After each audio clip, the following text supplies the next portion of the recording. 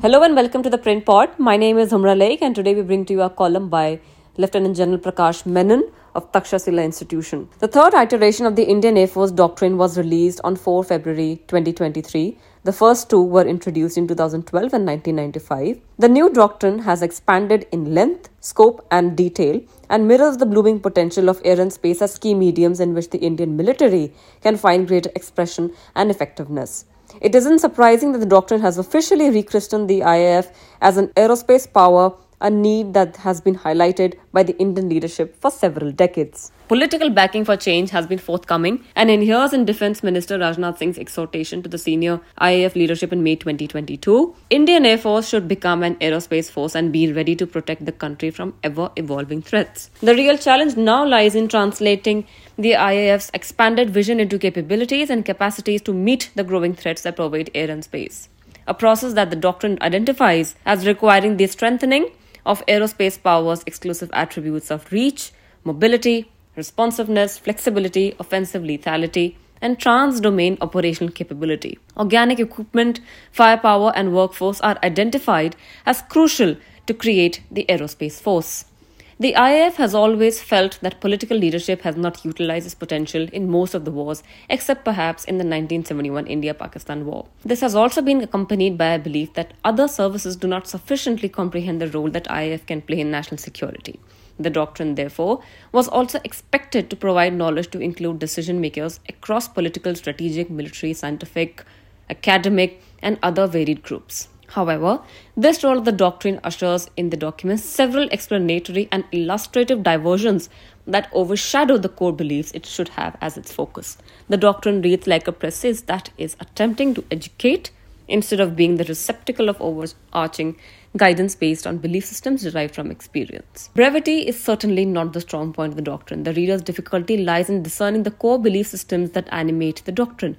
Perhaps due to the focus on explanations and thinking processes, strategy overshadows the content. In particular, it misses out on the belief systems that emanate from the reality of our adversaries being nuclear powers, a reality that overshadows the entire spectrum from peace, no war, no peace, to war. Notably, escalation potential as a political restraint does not find a place. It should have perhaps helped to flag the point that the air strategy has to be cognizant of escalation, though drawing the lines of restraint is a politico-military process. Having assumed the mantle of being an aerospace power, there is more than a veneer of ownership of the domain, even though the doctrine identifies other stakeholders like the air arm of the Navy and Army, civil air resources, and space-based assets that it describes as being a multi-user domain of growing significance. While flagging jointness, it concedes that aerospace power may not win a war on its own, but asserts that no war can be won without it. One can only say that we need to ask Americans about the validity of such a sweeping statement. Afghanistan, Iraq, and Vietnam are examples. What it reveals is that the IAF is unwilling to concede that power is a relational variable. As a result, jointness should be based on the notion of temporary custodians that can shift between different lead agencies operating in the same space, which includes a host of stakeholders. Such a posture does not bode well for establishing the theatre command system. The doctrine is weighed with liberal use of American buzzwords such as network-centric warfare and multi-domain warfare. It is also obvious that in terms of perspective, the doctrine is West-inspired.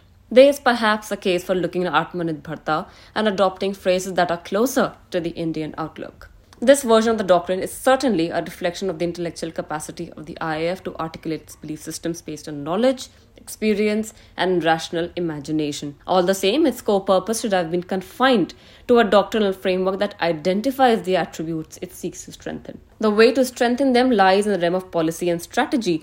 The doctrine strays too much into strategy, which becomes hot air, uninformed by the means the nation is willing to invest. It is no secret that the cutting-edge elements of the IAF, like its fighter squadrons, are fraying in quantity and quality. While the document can provide guidance on prioritization of acquisition, its operational strategy and tactics have to be anchored in the wherewithal that is going to be available. Therefore, the change of nomenclature to aerospace, though justified, is for the present an aspirational one. Moreover, the path ahead is potholed with geopolitical challenges in the background of the political leadership continuing to decrease the defense budget in real terms, a situation that is unlikely to change in foreseeable future. It would seem that the military can't produce a document without invoking Prime Minister Narendra Modi. The IAF doctrine is no exception. It invokes his speeches in 2 paragraphs of the text to suggest his recognition of the importance of aerospace power in the national security matrix. However, such proclivity by the military leadership raises the issue of the armed forces' apolitical nature. Perhaps, from a nation-building perspective,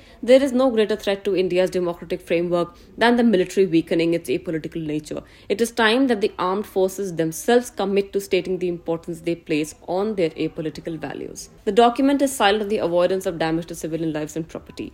That has been the reality of the West's use of air power in Iraq and Afghanistan, and now in the Ukraine war. We should certainly have a doctrinal position on it. Overall, the doctrine has attempted to achieve too much by attempting to educate, inform and advertise the potential of aerospace power. That should be a separate and continuous effort, but it should not have been allowed to overshadow the prime achievement of attributes identified. Thank you so much for listening. We will be back with another episode soon.